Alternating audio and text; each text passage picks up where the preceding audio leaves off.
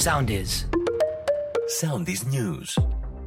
Με τη Φρόση Κυριακού ανεξελεκτοκινείται το πυρηνό μέτωπο που ξεκίνησε χθες στα Δερβενοχώρια, με τις φλόγες πλέον έχουν φτάσει σε κατοικημένες περιοχές, αναγκάζοντας τις αρχές να προχωρήσουν στην εσπευσμένη εκένωση τουλάχιστον 6 οικισμών.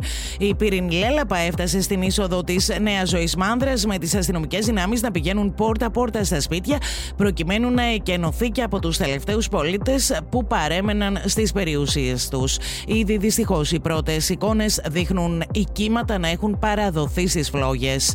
Αναζωπυρώσεις σημειώνονται συνεχώς και στο Λουτράκι, με τις φλόγες να απειλούν κατοικίες στον οικισμό του Αγίου Χαραλάμπους. Λόγω των ισχυρών ανέμων που πνέουν στην περιοχή, οι αιστείες της φωτιάς παίρνουν διαστάσεις, με αποτέλεσμα να φτάνουν κοντά σε κατοικημένες περιοχές και στον Άγιο Χαράλαμπο και στο Πανόραμα, ενώ οι πυροσβεστικές δυνάμεις προσπαθούν συνεχώς να κρατήσουν τις φλόγες μακριά από τα σπίτια.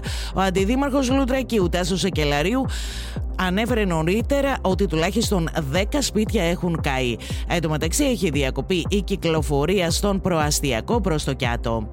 Την ίδια ώρα, νέο επικαιροποιημένο έκτακτο δελτίο επικίνδυνων καιρικών φαινομένων για τον Καύσωνα εξέδωσε σήμερα η Μετεωρολογική Υπηρεσία, καθώς τις επόμενες ημέρες έρχονται θερμοκρασίες που θα φτάσουν ακόμη και τους 44 βαθμούς Κελσίου. Ακολουθήστε μας στο Soundis, στο Spotify, στο Apple Podcasts και στο Google Podcasts.